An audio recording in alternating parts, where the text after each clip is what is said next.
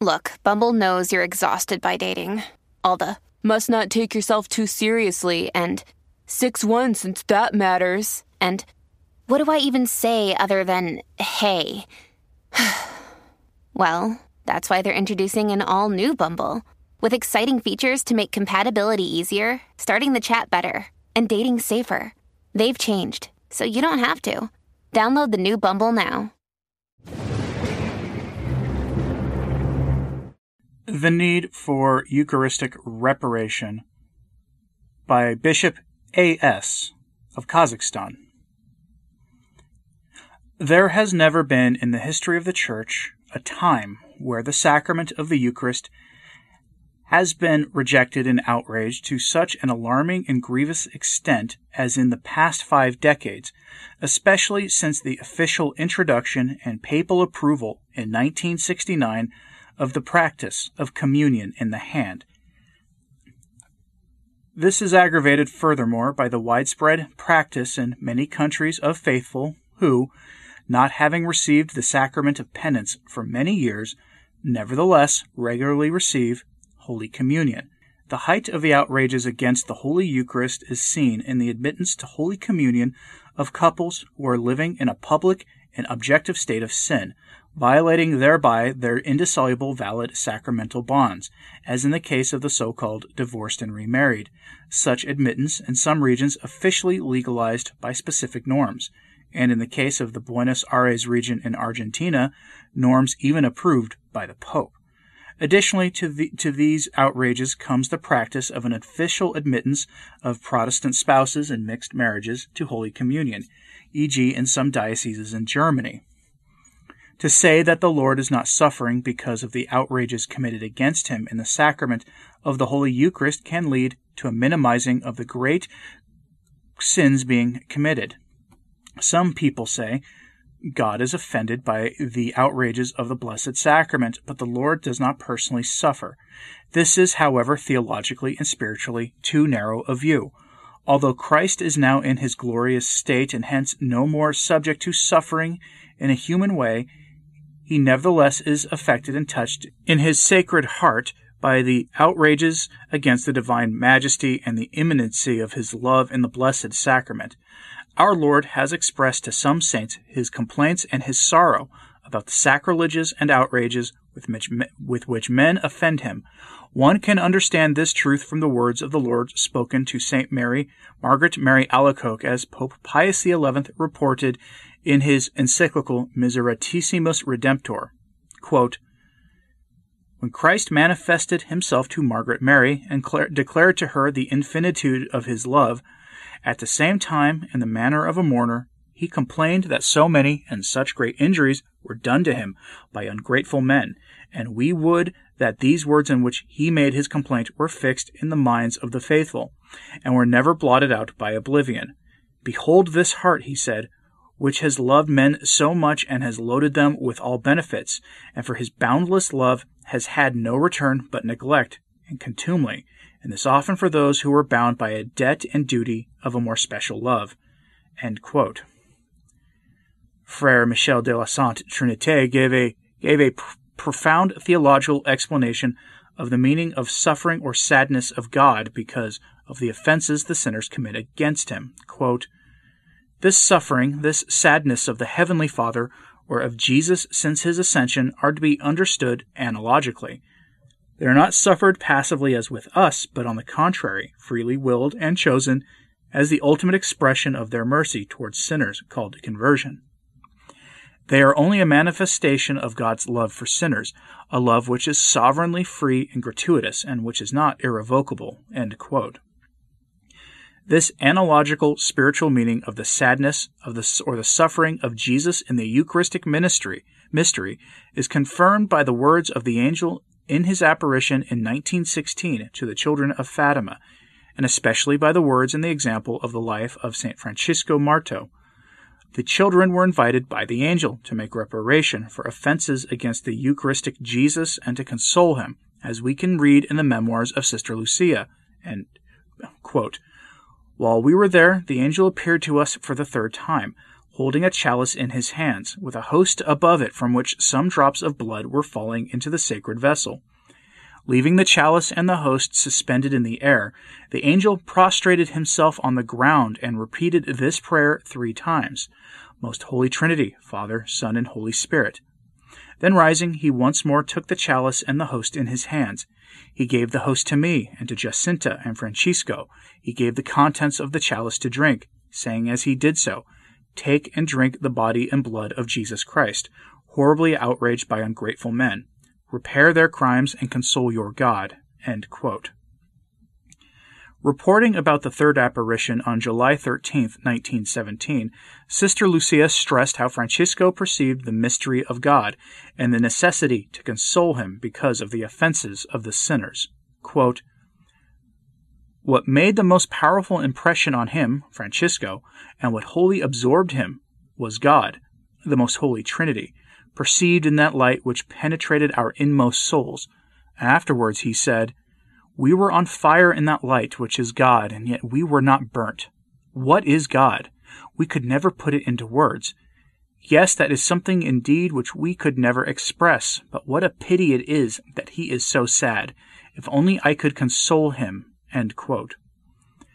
Sister Lucia wrote how Francisco perceived the necessity to console God, whom he understood to be sad because of the sins of men.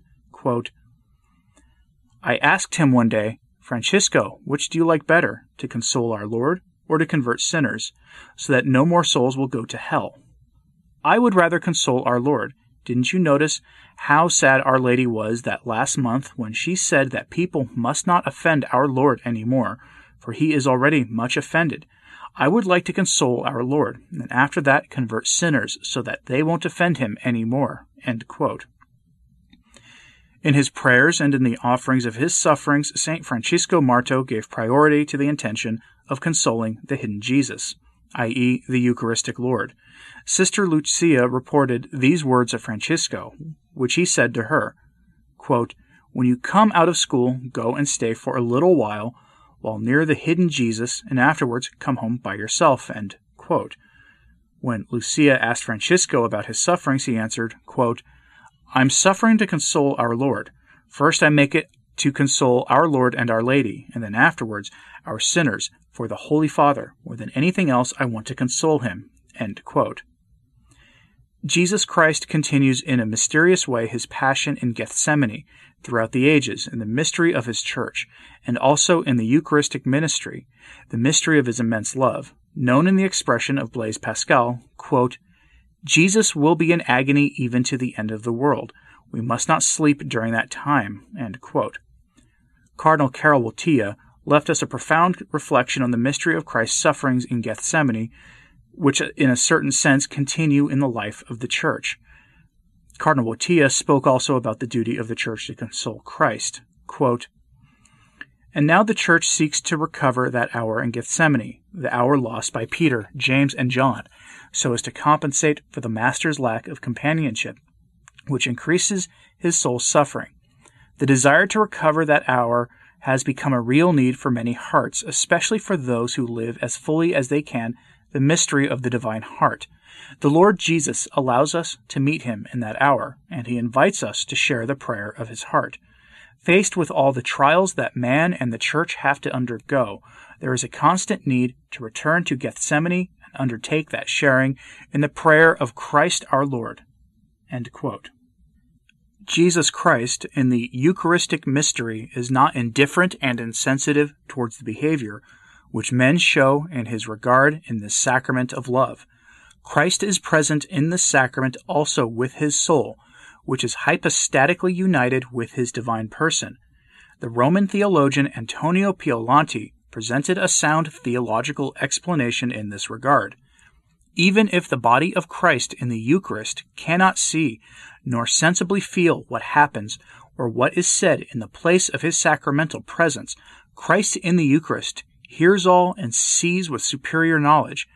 Piolanti then quotes Cardinal Franzellini, quote, The blessed humanity of Christ sees all things in themselves by virtue of the abundant infused knowledge due to the Redeemer of mankind, to the Judge of the living and the dead, to the firstborn of every creature, to the center of all celestial and earthly history.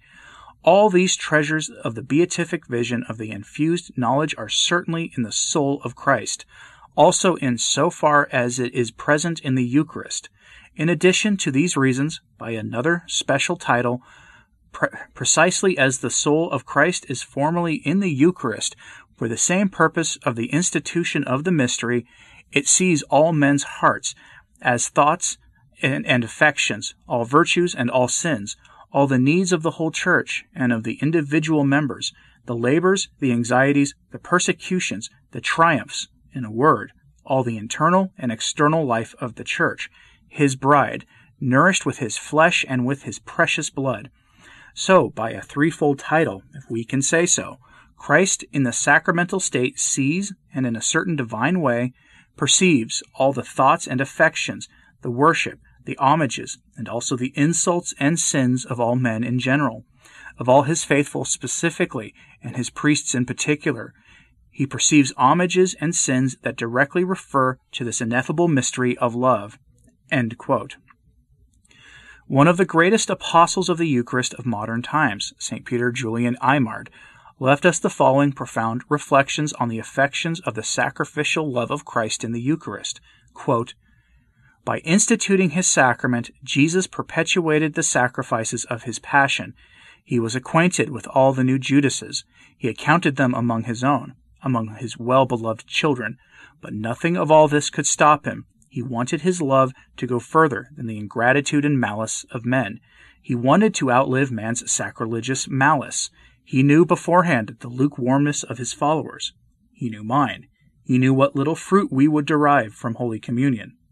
But he wanted to love just the same, to love more than he was loved, more than man could make return for. Is there anything else? But is it nothing to have adopted this state of death when he has fullness of life, a glorified and supernatural life? It is nothing to be treated and considered as one dead. In this state of death, Jesus is without beauty, motion, or defense. He is wrapped in the sacred species as in a shroud and laid in the tabernacle as in a tomb. He is, therefore, however, he sees everything and hears everything. He submits to everything as though he were dead. His love casts a veil over his power, his glory, his hands, his feet, his beautiful face, and his sacred lips. It has hidden everything. It has left him only his heart to love us, and his state of victim to intercede in our behalf." End quote. St. Peter Julian Eymard wrote the following moving and almost mystical profession of the Eucharistic love of Christ, with an ardent appeal for Eucharistic reparation. Quote, "The heart which endured the sufferings with so much love is here in the Blessed Sacrament. It is not dead, but living and active, not insensible, but still more affectionate.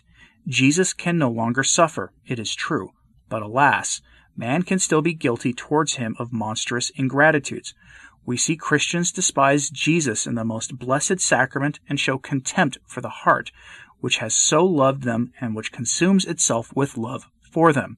To spurn him freely, they take advantage of the veil that hides him.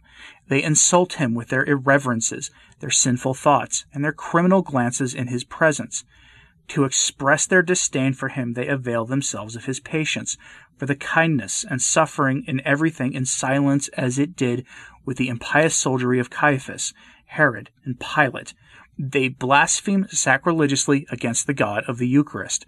They know that his love renders him speechless. They crucify him even in their guilty souls. They receive him. They dare to take this living heart and bind it to a foul corpse. They dare deliver it to the devil who is their Lord. No, never even in the days of his passion has Jesus received so many humiliations as in his sacrament. Earth for him is a Calvary of ignominy. In his agony he sought a consoler. On the cross he asked for someone to sympathize with his afflictions.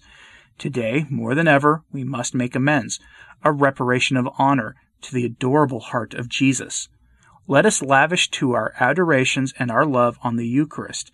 To the heart of Jesus living in the most blessed sacrament be honor, praise, adoration, and kingly power forever and ever."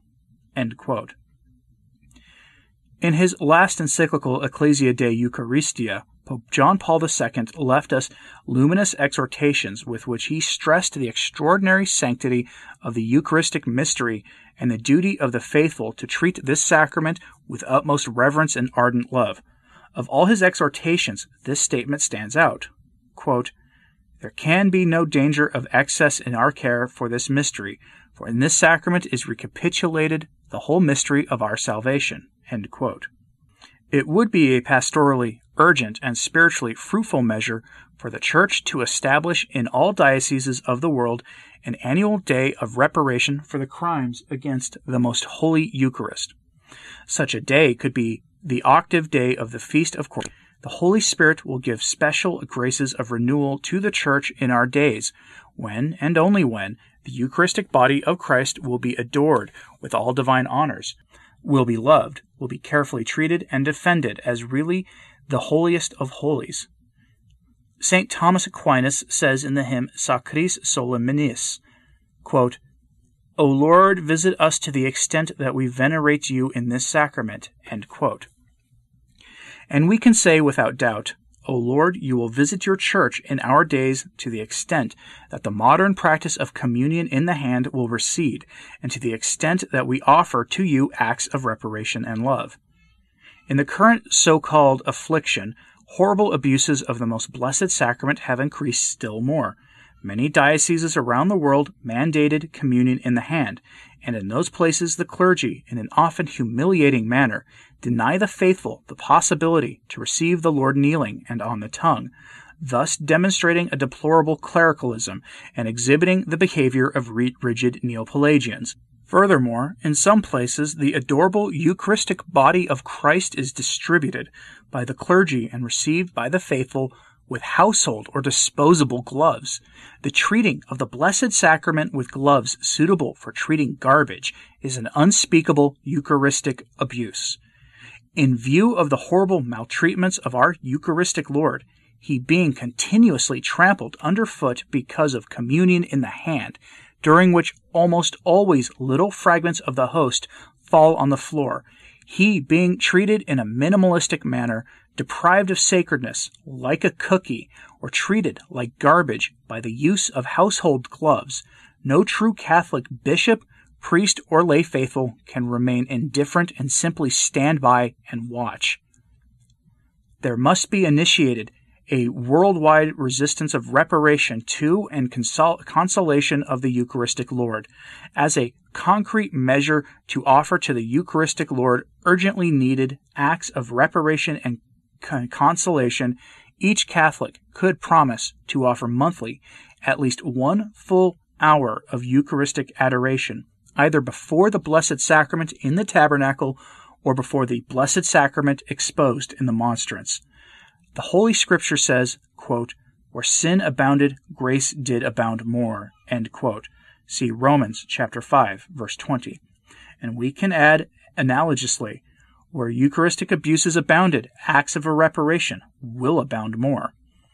The day when in all the churches of the Catholic world the faithful will receive the Eucharistic Lord, veiled under the species of the little sacred host, with true faith and pure heart, in the biblical gesture of adoration, that is, kneeling, and in the attitude of a child, opening the mouth and allowing oneself to be fed by Christ himself in the spirit of humility, then undoubtedly will the authentic spiritual springtime of the Church come closer. The Church will grow in the purity of the Catholic faith, in the missionary zeal of salvation of souls, and in the holiness of the clergy and the faithful. Indeed, the Lord will visit his Church with his graces to the extent that we venerate him in his most ineffable sacrament of love. God grant that through the Eucharistic resistance of reparation there may increase the number of adorers, lovers, defenders, and consolers of the Eucharistic Lord. May the 2 little Eucharistic apostles of our time, St. Francisco Marto and the soon-to-be Blessed Carlo Actuis, beatified on October 10th, 2020, or to be beatified, and all of the Eucharistic saints, be the protectors of this Eucharistic resistance. For as St. Peter Julian Eymard reminds us, the irrevocable truth is this, quote, An age prospers or dwindles in proportion to its devotion to the Eucharist. This is the measure of its spiritual life, faith, charity, and virtue. Signed, Auxiliary Bishop A.S. of the Archdiocese of St. Mary in Astana, Kazakhstan.